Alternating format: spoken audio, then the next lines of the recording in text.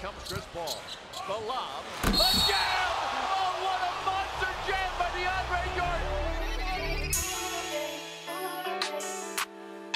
Jordan! What's good, everyone? Welcome back to episode 2 of Showtime! We are Lob City. with your co-host, Nick Ortiz, and the one you just heard, Damilari Aguda, freshman from Yes, Howard sir. University. You know the vibes. Yes, sir. But yeah, we're back. Long overdue. We've definitely discussed it. It's definitely my fault. I take full responsibility for procrastinating on this. I'm just trying to enjoy my break, but also we were waiting for you to finally get a mic, and you finally did. So you no longer will sound like you're calling in from a phone. But hey, those things are out the way. We're ready to go. You know what I mean? So For real, bro. back to business. I mean, we might as well just get straight to it because a lot has happened while we've been gone. And I think a great starting point is the hottest topic in the league right now, the Brooklyn Nets. You can go ahead and take that one straight away. Yeah, man. So, unless you've been living under a rock, I'm sure by now you've heard that James Harden is now on the Brooklyn Nets. This trade was absolutely crazy. Houston received like 8 first-round picks, a couple pick swaps, and then Victor Oladipo because that was a 3-team deal. But our main focus right now is just what Brooklyn looks like now that they have James Harden. Now, for people who don't watch basketball, I don't think y'all understand like how crazy this is, but let me just start to break it down. The Brooklyn Nets have Kyrie Irving, Kevin Durant, and James Harden on the same team. You could easily argue, right, Nick, that those are the 3 best ISO players in basketball. Am I right? You can make the argument, and I don't think anyone would consider you crazy for that. Yeah. Right. And defenses everywhere are scared because this is a matchup nightmare. In fact, if I'm not mistaken, either today or tomorrow should be the first time all 3 of them play together, and we are yet to see exactly what that is going to look like on the floor. But Nick and I have some basic predictions, and we have some projections on what we think the offense might look like, and how we think they should implement this dynamic trio. Because again, we've never seen these high-level, all-galaxy, talented wing scorers all on the same team before. It's never happened before in the history of basketball, and their coach, Steve Nash, definitely has a huge challenge. So let's just start it off. What I've been telling Nick off air for the longest time is that there is only one basketball. And that's one of the biggest criticisms a lot of people have had is, oh, can they get their egos out of the way, or are they going to share the ball? Man, forget that, okay? This is winning time. You don't have an opportunity like this often. So these guys are going to have to sacrifice individual parts of their game if they want to win. We are going to see these 3 stars do things we've never seen them do before. That means James Harden playing more defense. That means Kyrie being more of a facilitator. And the biggest weapon I think they can utilize outside of KD in the post, which I'll touch into, is James Harden off the ball. Nick, what do you think? So just for context for our listeners, we are recording this on the January 20th, which is projected to be the first game we see this trio play together against the Cleveland Cavaliers. Funny enough, because Jared Allen got traded there. First game back is against his former team. But, yeah, I mean, it's obviously you touched on the ego thing. For me, I think after these 2 sample games being against Milwaukee and Orlando that James Harden's already played in for the Nets, in my opinion, I think him and KD is a better duo than Kyrie and KD. Just off of those 2 games. Again, it's a very small sample size, but it's my personal opinion. I hear you. But it's for me, I don't think James Harden and KD are going to be the problem, if there is a problem, right?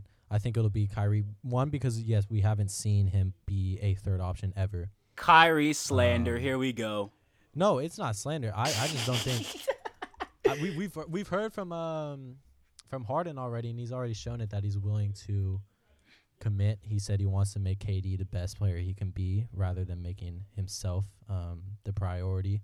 Now, again, that's all talk until I see it with Kyrie. But regardless, in terms of the actual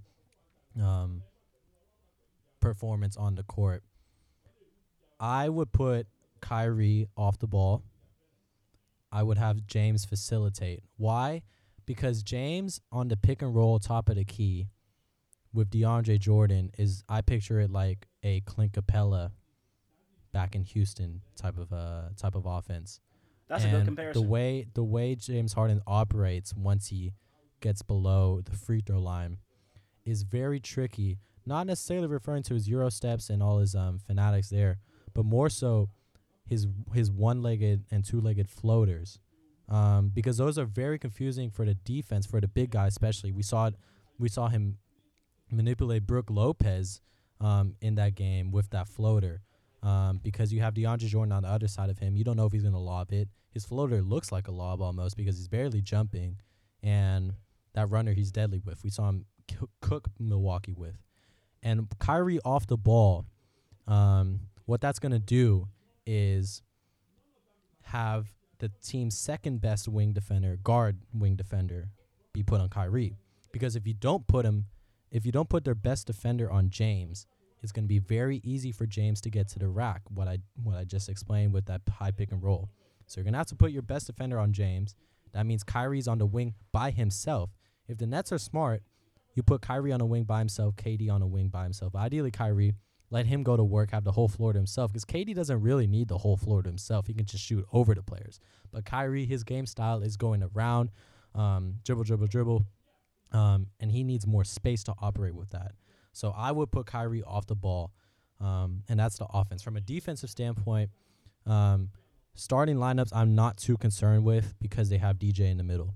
But once DeAndre Jordan comes out of the game, that's my concern, because now you're forced to run a small ball lineup with either KD, maybe Jeff Green at center, or we'll have to see if they trade for a center, sign one off the buyout market.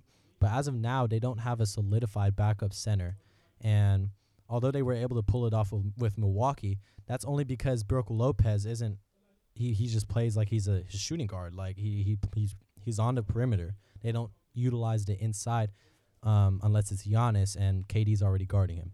So from a defensive standpoint, it's gonna be very interesting. I don't have a take yet because I want to see the trio play together, but a lot of like the Warriors type of defensive scheme that they use against the Lakers, a lot of switch everything, rotations. That's gonna have to be key with Steve Nash at the helm, and practice leading that. And yeah, I want to see, like I said, them play together defensively more than offensively, in my opinion, because I think that's their biggest weakness. But I think it's key for success. I think there's more potential for success rather than more potential for disaster with this trio. So look, I agree with most of what Nick said. He touched on how Kyrie should be utilized and how he should play more off ball and how that's going to affect KD. I think that there's a couple things matchup wise Steve Nash can exploit if he's careful. One, ask anybody in the league, there hasn't been a solution to Kevin Durant yet. Whether he's on the block, whether he's out on the wing, whether he's at the three-point line, you can't stop him no matter where he is. So regardless of where his position is on the floor, it's a mismatch. Just having Kevin Durant on the floor is a mismatch. So if you know that you have two other primary wing talents, you put KD on the block, you force a double team, right? Because as soon as KD has his back to the basket, you either have to send someone right away or someone has to be in the paint and help. In fact, in the game against Milwaukee that Nick mentioned, Bobby Portis actually got a defensive three seconds in the key violation because KD was posted up and he was standing there in help waiting for that move. So what that does is it creates more space on the wing so that players like Kyrie and James, you set a little down screen, little pin down action, little elevator doors a la Mark Jackson on the Warriors with Steph. And suddenly you have incredible mid-range shooters. You have three-point shooters in James, Kyrie, TLC, Shamet, Joe Harris. It's going to widen the floor. They'll be able to utilize more areas of the court, and if they don't send help, you have KD with barbecue chicken in the post. Another thing that I'd love to see is, I think Nick might have touched on this earlier, but the James Harden Kevin Durant pick and roll is going to be darn near unstoppable. I mean, it's gonna look like Luka and Kristaps Porzingis. It's gonna look like AD and LeBron with that pick and roll and that dynamic duo and guys who can handle and get to the rim and finish through contact, but also shoot over you, step backs, whatnot. That's a very, very hard pick and roll to stop because you're damned if you do, damned if you don't. You don't want to go under. You don't want to blitz. Defensively, it's a nightmare. I think with this team, it's going to be very, very similar to Mike D'Antoni's Houston Rockets, where, funny, he's actually the assistant coach right now on the Nets. It's going to be, their offense is their defense. They are going to be scoring so many points and scoring in bunches that I think you misphrased it. Their defense is their offense. Yes, sorry. Thank you. Their defense is their offense. Their defense is their offense, right? They're going to be scoring so many points and scoring in bunches where you either have to keep up and start shooting threes of your own, right? Or you have to figure out a way to stop them, which, like Nick and I pointed out, it's going to be very, very hard to do when all three of them are on the floor at the same time, especially when they have other players who can contribute. Shamet is a great three-point shooter. Joe Harris is one of the best three-point shooters in the league. TLC, the emergence of Bruce Brown, who has been very, very nice from the mid-range and paint area. I mean, they just have a lot of pieces and guys who are hungry to win.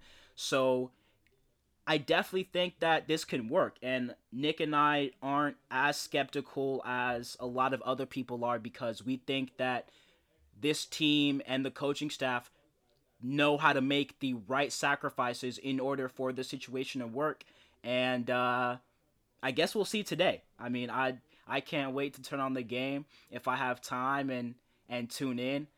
I can definitely guarantee to all of you fans out there that watching them every night is going to be a show. It's going to be somewhat reminiscent of what we had with Durant, Klay Thompson, and Curry. Every single time they step on the court, it's going to be firepower, fireworks, a lot of dynamic plays, highlight reels, and honestly, hell, that's why I watch the NBA, and hell, that's why you should too.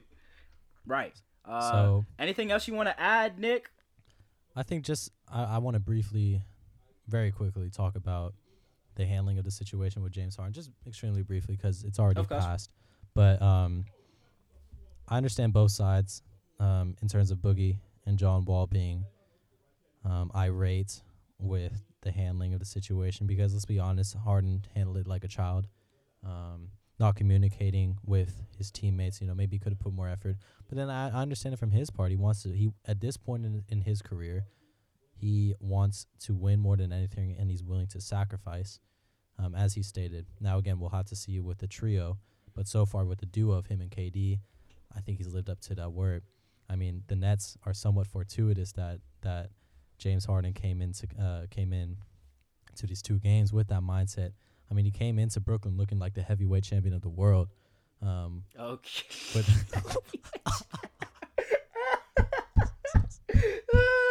he said he came in there looking like George Foreman, Mike Tyson. I'm dead.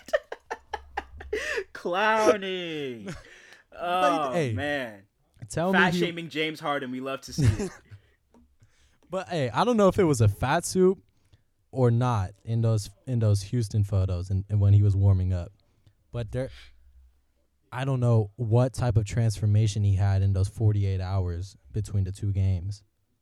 But if that's how much he's willing to commit, I mean, I'm not really expecting anything crazy from Harden in terms of, it's going to be a chemistry disaster.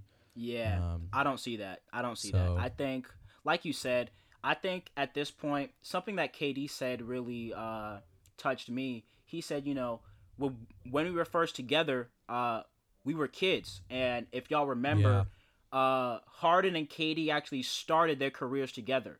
That trio of KD, Harden, and Westbrook could have been, I mean, Nick and I talk about this off the air all the time. That trio could have been something incredibly special. They could have ran the league, honestly. I have that much confidence. They were so special and so talented at a young age, but it didn't work out. Management issues, and Harden was shipped off to Houston anyway. But now they're back together, and they're grown. These are grown men, and all they want to do is win. And Kyrie, Harden, and KD, if I'm not mistaken, are all over 30, so they know their window's closing. And nothing matters more than a championship. So I believe that they'll do whatever they have to in order to get it done. So yeah, that's what I have to say. The Eastern Conference is very exciting right now. There's a lot of cool storylines that we can explore and talk about. And one that I definitely wanted to start with are the Chicago Bulls. Now, if y'all were listening in the first episode, I talked about the Bulls a lot.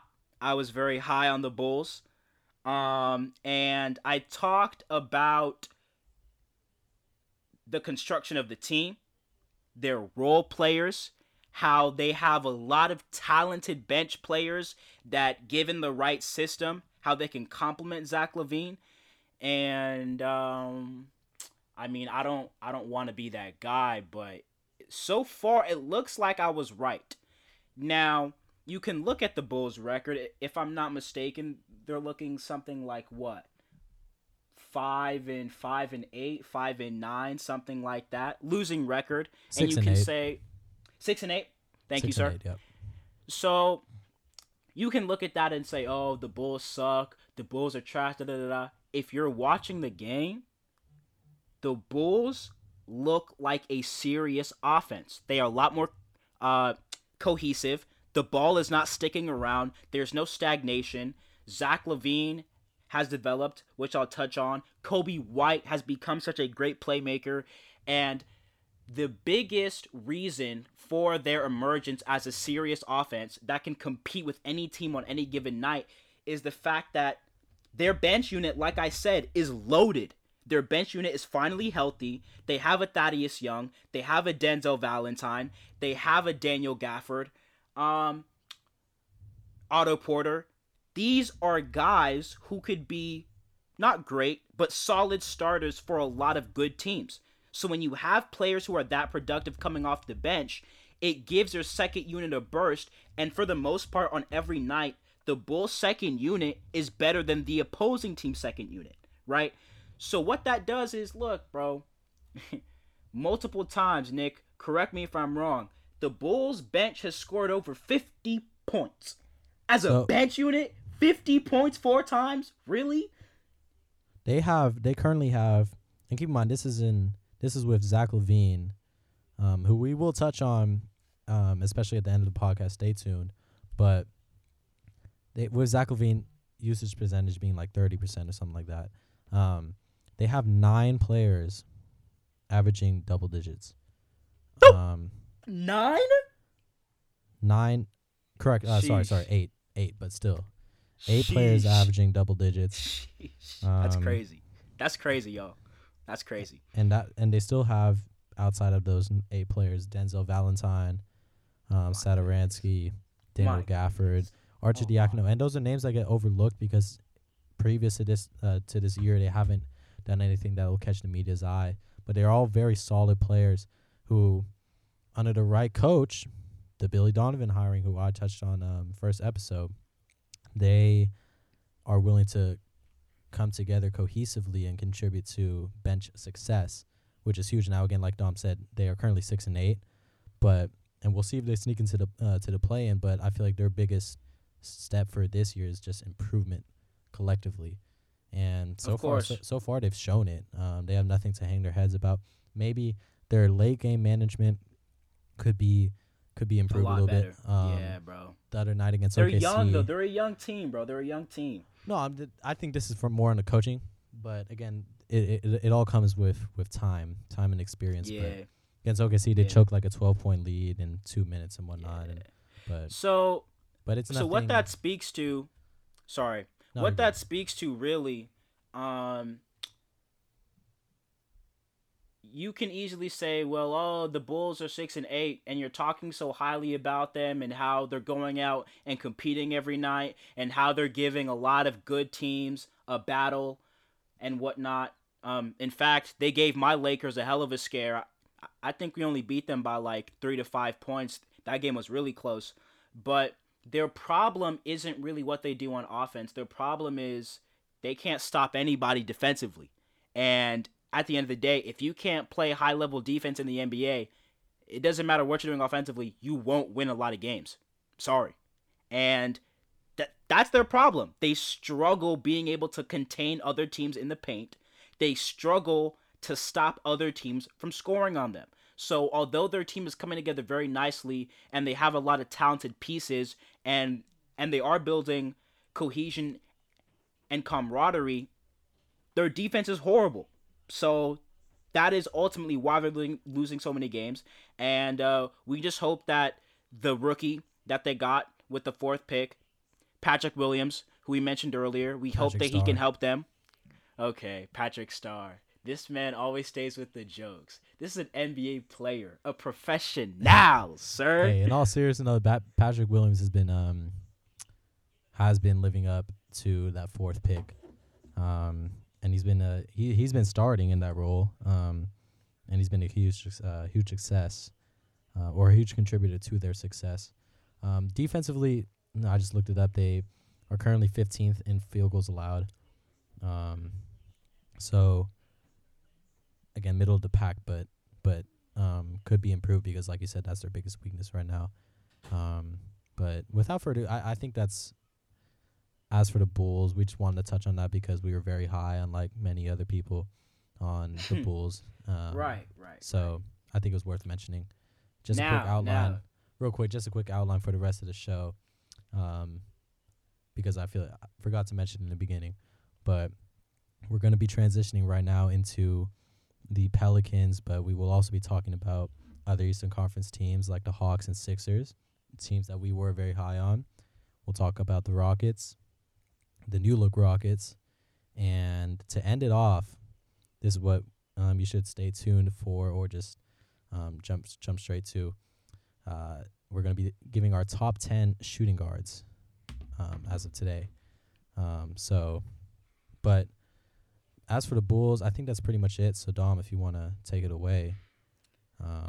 Man, I mean, talking about teams with very, very, very poor defenses, we might as well just jump straight into the Pelicans. I mean, Nick, what's your take, man?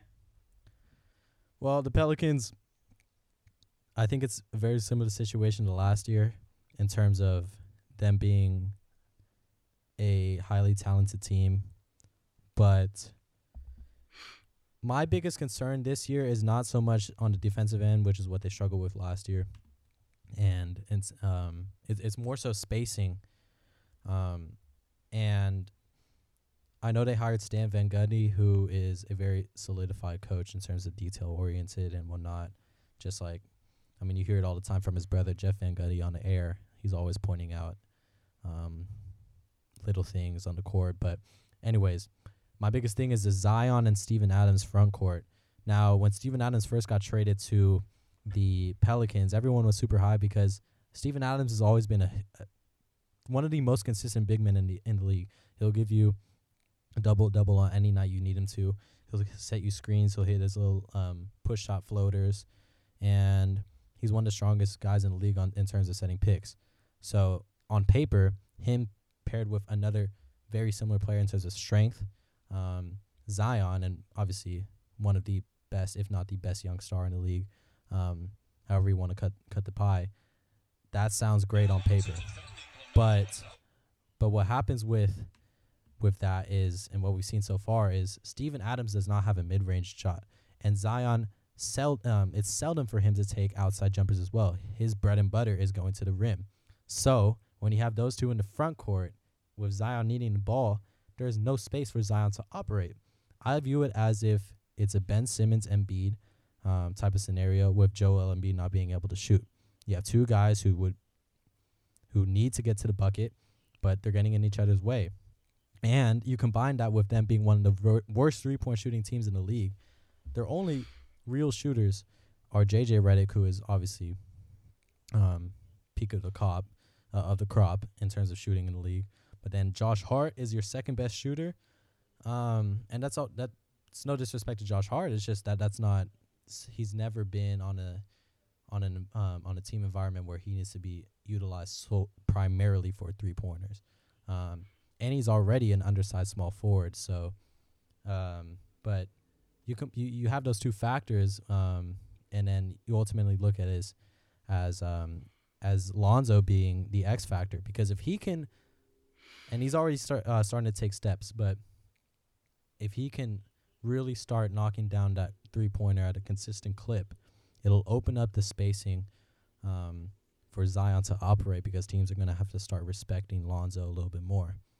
And last thing before I pass it off, if I'm the Pelicans, while his trade value is still high, I'm trying to get rid of Steven Adams for that exact reason I explained. He is not, again, he's one of the most consistent big men in the league, but he does not fit what they need as a team. They need a guy who can space the floor, like a Miles Turner. That would be ideal for them. If they can pull it off, that would be great. I think that gives them more wins. And defensively, too, Miles Turner is amazing, which will help with their defensive woes. But yeah, that's my take on the Pelicans. I wish they could pull it all together, because, like I said, they have so much talent, and Dom feels the same way.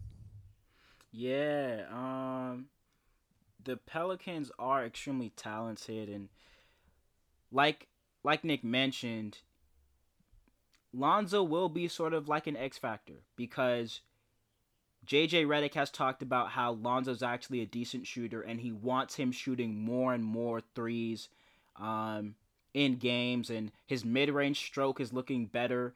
So he does need to take that next step. My biggest concern right now is Lonzo's not facilitating how he normally does.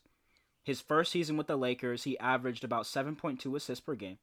Lonzo's vision and passing ability has always been his biggest attribute, his biggest skill, just like his brother LaMelo. Last season, 2019, averaged about 7 assists per game. This season, 4.5. That's a problem. If you are not giving Lonzo the ability to see the floor, run in transition, be able to hit guys in good spots where they can get their shot off, your offense becomes a lot more slow. It becomes a lot more stagnant. And when you watch the Pelicans, they are stagnant. Brandon Ingram, baby KD, as I like to call him, great player. But he can't be the sole offensive force on this team, right? You can't really put the ball in Zion's hands and say, take over the game for me. You feed him inside, let him dominate, but he can't create from the wing, like Nick was saying, so it limits what he can do offensively. And that's their problem. So they need to find some sort of rhythm, some sort of system. They need to get players more involved in the offense, so you have a guy like Lonzo who can feed guys and hit them in wherever spot they're comfortable, and start getting better looks so that the offense doesn't look like quicksand. It's sad. This team is really talented. I don't know what they're doing with Eric Bledsoe. He's actually played he's played decently this season. I'll give him that. His defense has been very, very solid. He's attacking the rim and scoring very nicely. But the thing with Bledsoe is it's a very similar situation as Zion. Bledsoe is someone who needs to get to the cup. So yeah, exactly. Too many of those guys on the team. Exactly. They need more shooting and they need more spacing. And Right. Like, the problem is you're asking your best playmaker, right? The guy who's the most dynamic with the ball in their hands, Lonzo Ball. You're asking him to be the the new foundation of your three-point shooting. Like, that's a problem in and of itself. Because although Lonzo could become a good three-point shooter, which I think he can, um, that's not his biggest skill. And I feel like if they try to force him to become a shooter too much, they'll just be taking away from his biggest asset, which is his ability to see the floor and get guys open. So Stan Van Gundy definitely has a hell of a challenge, and the Pelicans have been disappointing, and I just hope that they can really pick it up because of their talent. But moving on to another situation that's also tricky, going back to the East Coast, we got the Philadelphia 76ers, and they've been pretty successful so far, Nick, wouldn't you say? I mean, I wouldn't consider it much of a challenge as in terms of how it's played out so far. I mean, Doc Rivers is using it like his bread and butter. Embiid and Simmons, especially, we'll touch on these two players, Seth Curry, and then the rise of Tyrese Maxey. Dwight Howard has also been a key contributor to the bench. I think he's been a great mentor so far to Joe Embiid. It'll be interesting how him and Danny Green implement their championship DNA when it comes to playoff time. But so far, their success has been what the Pelicans need to take into account is spacing. What led to the Sixers' postseason success about 3-4 years ago, the year before they acquired Jimmy Butler, was shooters. They had, now Pelican, but previously a previous Sixer, JJ Redick, Ersan Ilyasova, Marco Bellinelli, Saric, Covington. Yep. If you surround Simmons with, and again, those are mid-level players. Those are mid-level players who do their job. You put them on the right scenario, you don't need to pay $20 million for a guy like Jimmy Butler because you have players who operate better in that system. That's why when Jimmy Butler went to Miami, he found much more success because that was the system for his strengths, right? So the Sixers are starting to get back to that with Seth Curry, with the Danny Green. Those two being in the starting lineup when healthy together has created the most success for them, and that's the reason why they are third in the East.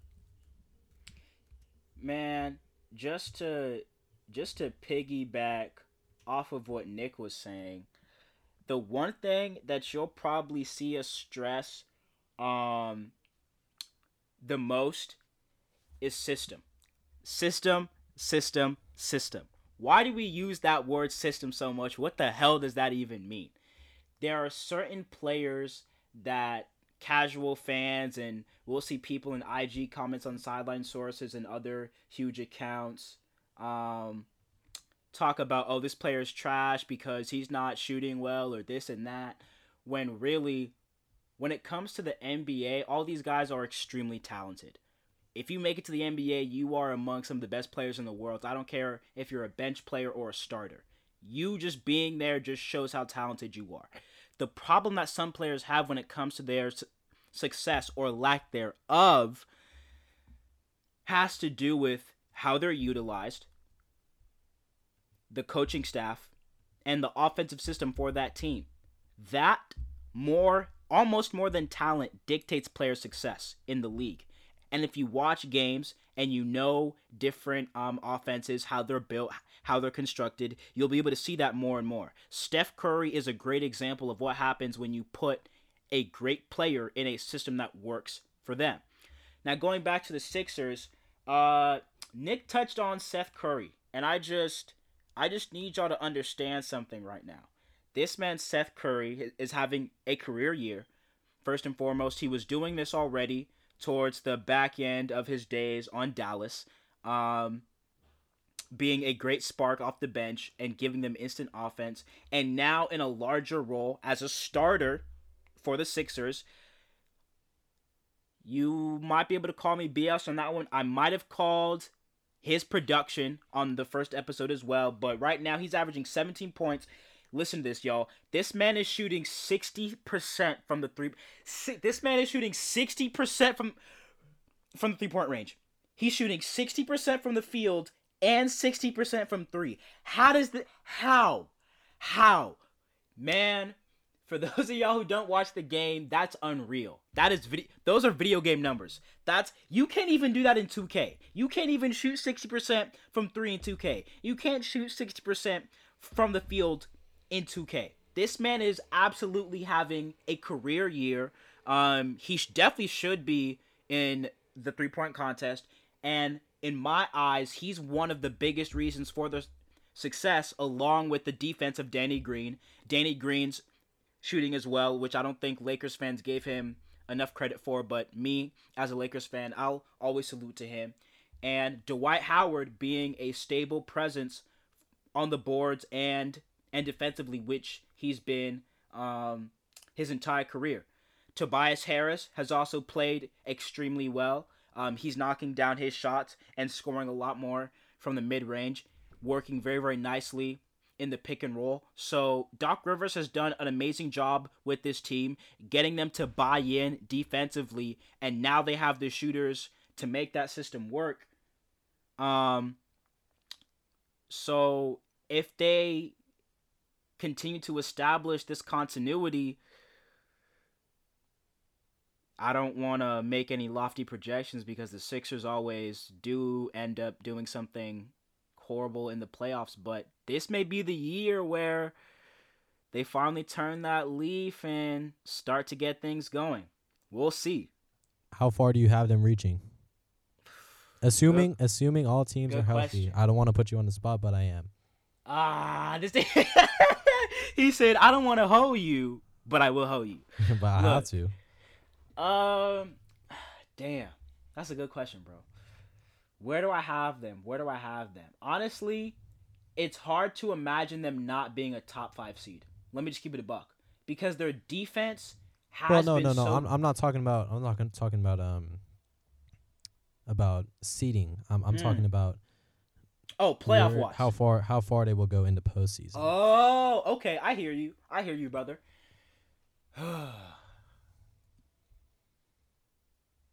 Because I think we both have the Nets as a lock. Yes, Nets for are the conference finals. Nets are locked for the conference finals. Milwaukee will most likely be the 2nd seed, and from there on, I could see the Sixers finishing at 3. It's a tight race between them and Boston, but I agree. That being said, let's put it this way: say Boston finishes at 4 because we don't know how Jason Tatum plays out. Sure. And just assume that this is the Sixers' year, like you just mentioned.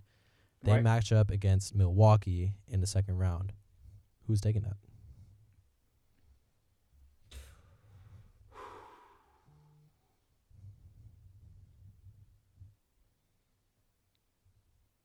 Because for me, I got the Sixers. I sincerely think this could be their year. Now, in terms of reaching the conference finals, I don't think the Sixers have anyone to stop Embiid, because if you put Giannis on Embiid, or they'll probably put Brook Lopez on Embiid, and that's barbecue chicken. Right. Simmons can match up with Giannis defensively, and if Giannis gets past Simmons on the block, you have Embiid in the paint. And although Brook Lopez spaces the floor, that's what they would have to hone in on defensive rotations, which I think they can because they have the length in Danny Green. They do. And Tobias Harris. Thibault. Right. Thibault, one of the best defensive players in the league. Thibault, correct. I would pick them in, honestly, 6. But no. I was thinking about your question more and more, and I was like, with the way this team is constructed, their biggest concern is going to be establishing continuity on the offensive end. That's their biggest focus. Just like how the Bulls and the Pelicans have to make sure that they key in on defense, The Sixers just have to establish a consistent offense that isn't just Joel Embiid carry the entire team. Because offensively, that can work for a game. In a 7-game series, that's not it. So if they figure out a way to be a consistent offensive force, they're definitely going to be a hard team to stop in a 7-game series, especially with their new additions and the amazing shooting of Seth Curry. I'll say it one last time. 60% from the field and 60% from three. That's unheard of. So yeah, I think they have a real shot at having real playoff success. And that's the first time I've said that about the Sixers in like 3 to 4 years. So that's real. Moving on. Another team that's kind of on the cusp of emerging as a powerhouse. Going back to the Western Conference, we're looking at the Houston Rockets. And this is very interesting because, like we started off with our huge headline, they lost one of the best players in the league, top 10 for sure, James Harden. But they did get a former All-Star shooting guard in Victor Oladipo, who's a better two-way player than James Harden. Plays great defensively. A really good playmaker like James as well. He can shoot the three, score from the mid-range, has a variety of moves from the mid-range, tween, cross, step back. Very, very serviceable player. And now they have John Wall, one of the best passers in the league, one of the best facilitators in the league, floor generals in the league. And I mean, I don't really have to talk too much about John Wall. He gets to the rim whenever he wants to, attacks relentlessly, another dynamic offensive player. And saving the best for last, they have the emergence of Christian Wood. And it seems like I've been saying this a lot this podcast, but it turns out I was right again. Because if y'all remember in the first episode of the podcast, I talked about how Christian Wood was going to have a breakout year and how I thought that he was going to be an all-star with more exposure in the West. And, I mean, if you just take a look at the numbers, I mean, he's averaging almost about 24 and 10 a game out of nowhere. For 3 years, $41 million, and you're getting almost 25 points and 10 rebounds every game from that guy? Yo, if the Rockets get it together offensively and build a defensive system that works for them, they could make serious noise in the Western Conference. The West is stacked, and it will be difficult, but they have the talent. House, Eric Gordon, Ben McLemore. They have guys who can make this work. They have shooters. They have spacers. They have guys who are willing to defend, House and Gordon. So I really do think the Rockets can make this work. And the key, in my eyes, is going to be that big three of Christian Wood, who is going to be a first-time All-Star and maybe most improved player of the year, probably in my eyes. He's going to be one of the best big men in the league in about the next 2 to 3 years. Definitely going to be compared to Anthony Davis and Jokic and Embiid. He's going to be in that conversation of big men. They still have Victor Oladipo, who I mentioned, all-star caliber player, and they have John Wall, one of the best point guards in the league. So they have a lot that can really work for them. And I'm Nick. I'm interested in hearing how far, assuming they get things together, how far do you think they can go? So I was going to talk about that because my question for you, I will still answer your question, but I want to hear this first. He said Uno reverse card. I'm flipping the script. No, definitely. I need it. How do I phrase this?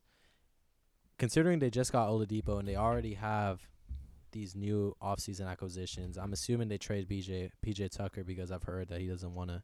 He was very similar to James Harden and just didn't want to buy into the system. But considering they have all these new pieces, are you buyers at the deadline and try to lock in and focus on the postseason, or would you view this year as a continuity year, try and get everyone on the same page, and next year really lock in?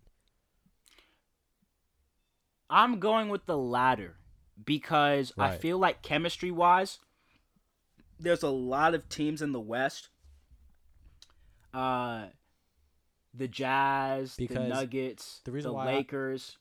The reason why I asked that question is because not only am I in agreement with you that I think they should and will pursue the latter, but if that's the case, I don't see them getting past the first round. That's assuming if they qualify. They will make the play-in, I still think, but I don't. Even if they make the playoffs, I don't think they get past the first round because they'll be a very low seed. And I definitely think they can make it past the first round. I don't see them moving. I don't see them moving past the second. The first round matchup, like you said, definitely will depend on seeding. If they get a Denver or a Clippers or a Lakers, it might be looking tough. right, If they but get so lucky, you see those 3 seeds are you have to be Yeah. in Yeah, order to you're avoid right. them. You have to be a 5th seed, and Yeah, you're right. They're not a 5th seed. They're not. yeah, they're not busy. They're They're not. not. Yeah. So that's that. Wait. Quit. If they're not, wait. Now that I'm thinking about it, you don't think that they can be a 5 or a 6? No. Because it's going to take no doubt. no doubt. The reason why I say that is because it's already a condensed season, and I think it's going to take time to develop that chemistry because we know how, especially in the West, that chemistry is crucial to success. And I don't know. I just have a gut feeling that they're not better than 6 other teams in the West. That's just me. Okay. Now, I hear you. Let's not go on too much of a tangent because we have to keep to time. right. But if it's not them, who would you have at the 5 or 6 right so, now? real quick, and again, I'm not going to go too in depth, but we should have done this last episode. But I have the Lakers, Bold Clippers, prediction. Nuggets. I have Dallas with KP returning. Right? I have Portland above Dallas them. over Utah? Portland. Actually, now that I think about it, CJ just got ridiculed with that. Or Portland got ridiculed with the CJ injury. He's out for 4 weeks. But That's huge, especially in a short season. Exactly. But I feel like I'm forgetting someone. The Spurs might. Who knows? At this rate, they might. The Suns. I think the Suns are a lock over Houston. Okay, so you have the Suns and Utah over Houston, which pushes Houston down to the 7-8 seed. Correct? No, okay. Let me. Lakers, Clippers. Lakers, Clippers, Nuggets, Phoenix. Has to be Utah or Dallas, sir. Dallas, that's 5. And then This man hates Utah. This man hates Utah. I This would man put gives no either respect to Utah. Utah or Golden State. Golden State. Golden State. Over Houston, yeah. Over Houston. Golden State over Houston. Yes. That's capped to the max. Hey, That's capped we putting to the another. max. Are we putting another 20 on it? First of all, ladies and gentlemen, he only wants to put another 20 on this because not if true. y'all were listening the first episode, It's still gonna happen.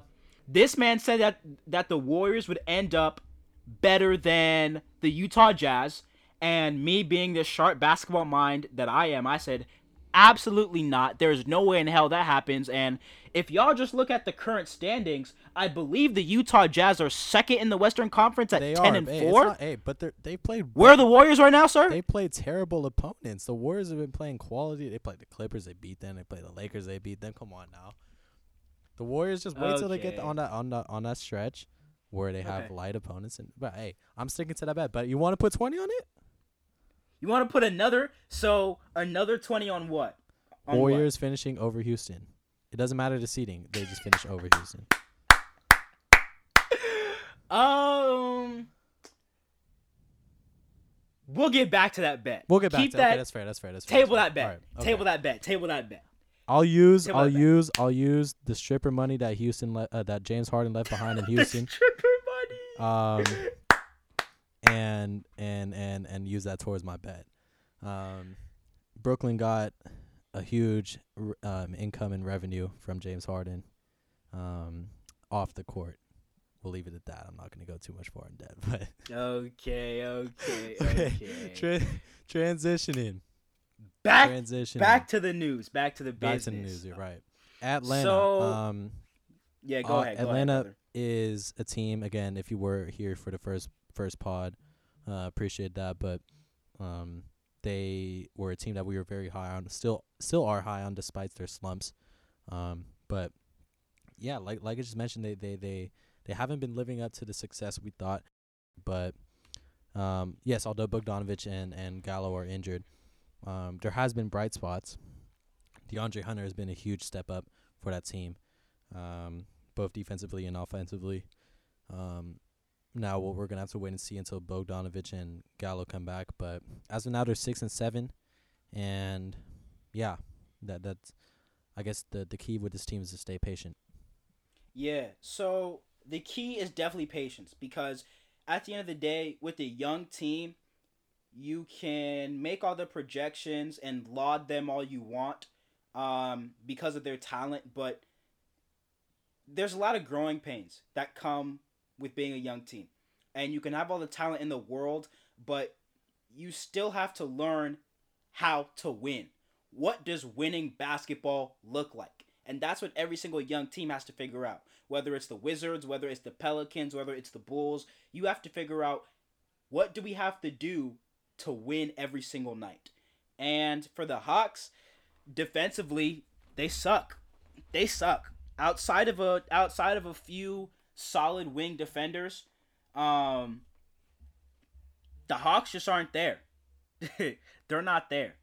And part of that has to do with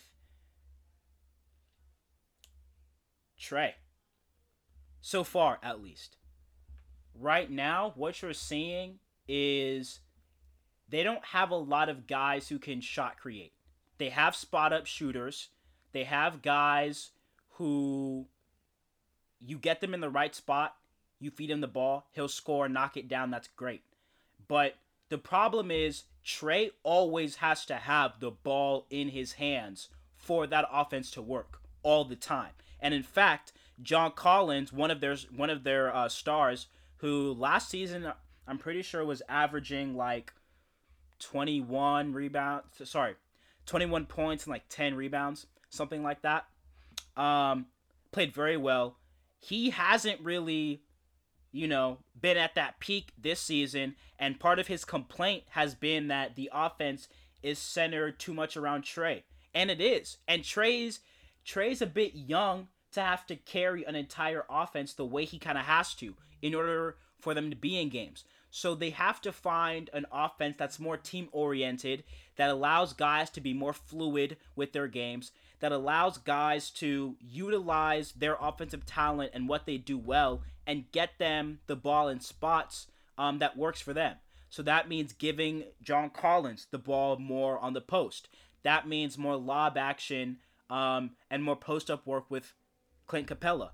That means maybe letting Hunter go one-on-one a bit more because he's very explosive, can get by you with that quick first step and easily get to the rim.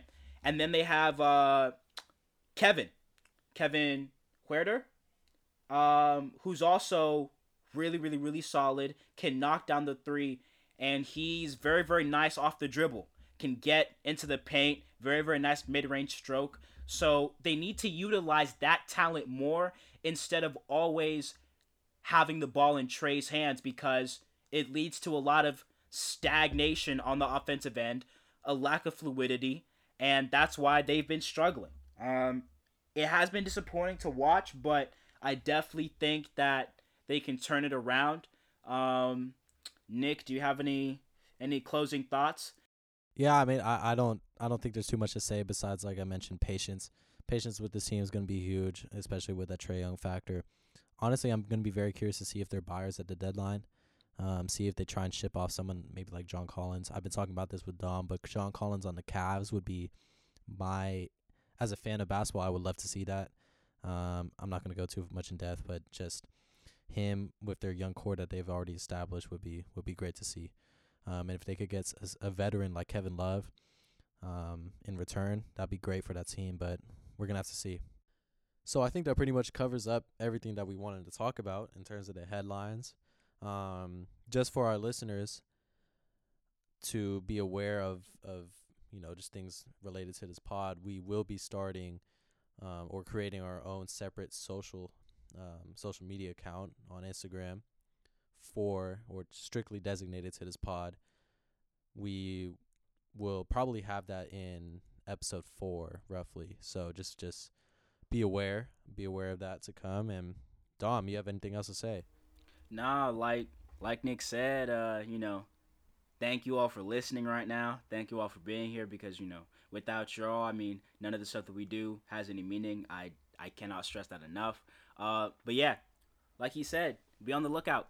We got some things in store, Nick and I are two very driven and ambitious people, and we definitely have some goals, and we think that we can take this podcast to new heights, and we have some moves that we're planning to do that. So keep on listening, keep on tuning in, and we will continue providing y'all with absolutely amazing basketball content because we are superstars, and that's what we do. You feel me?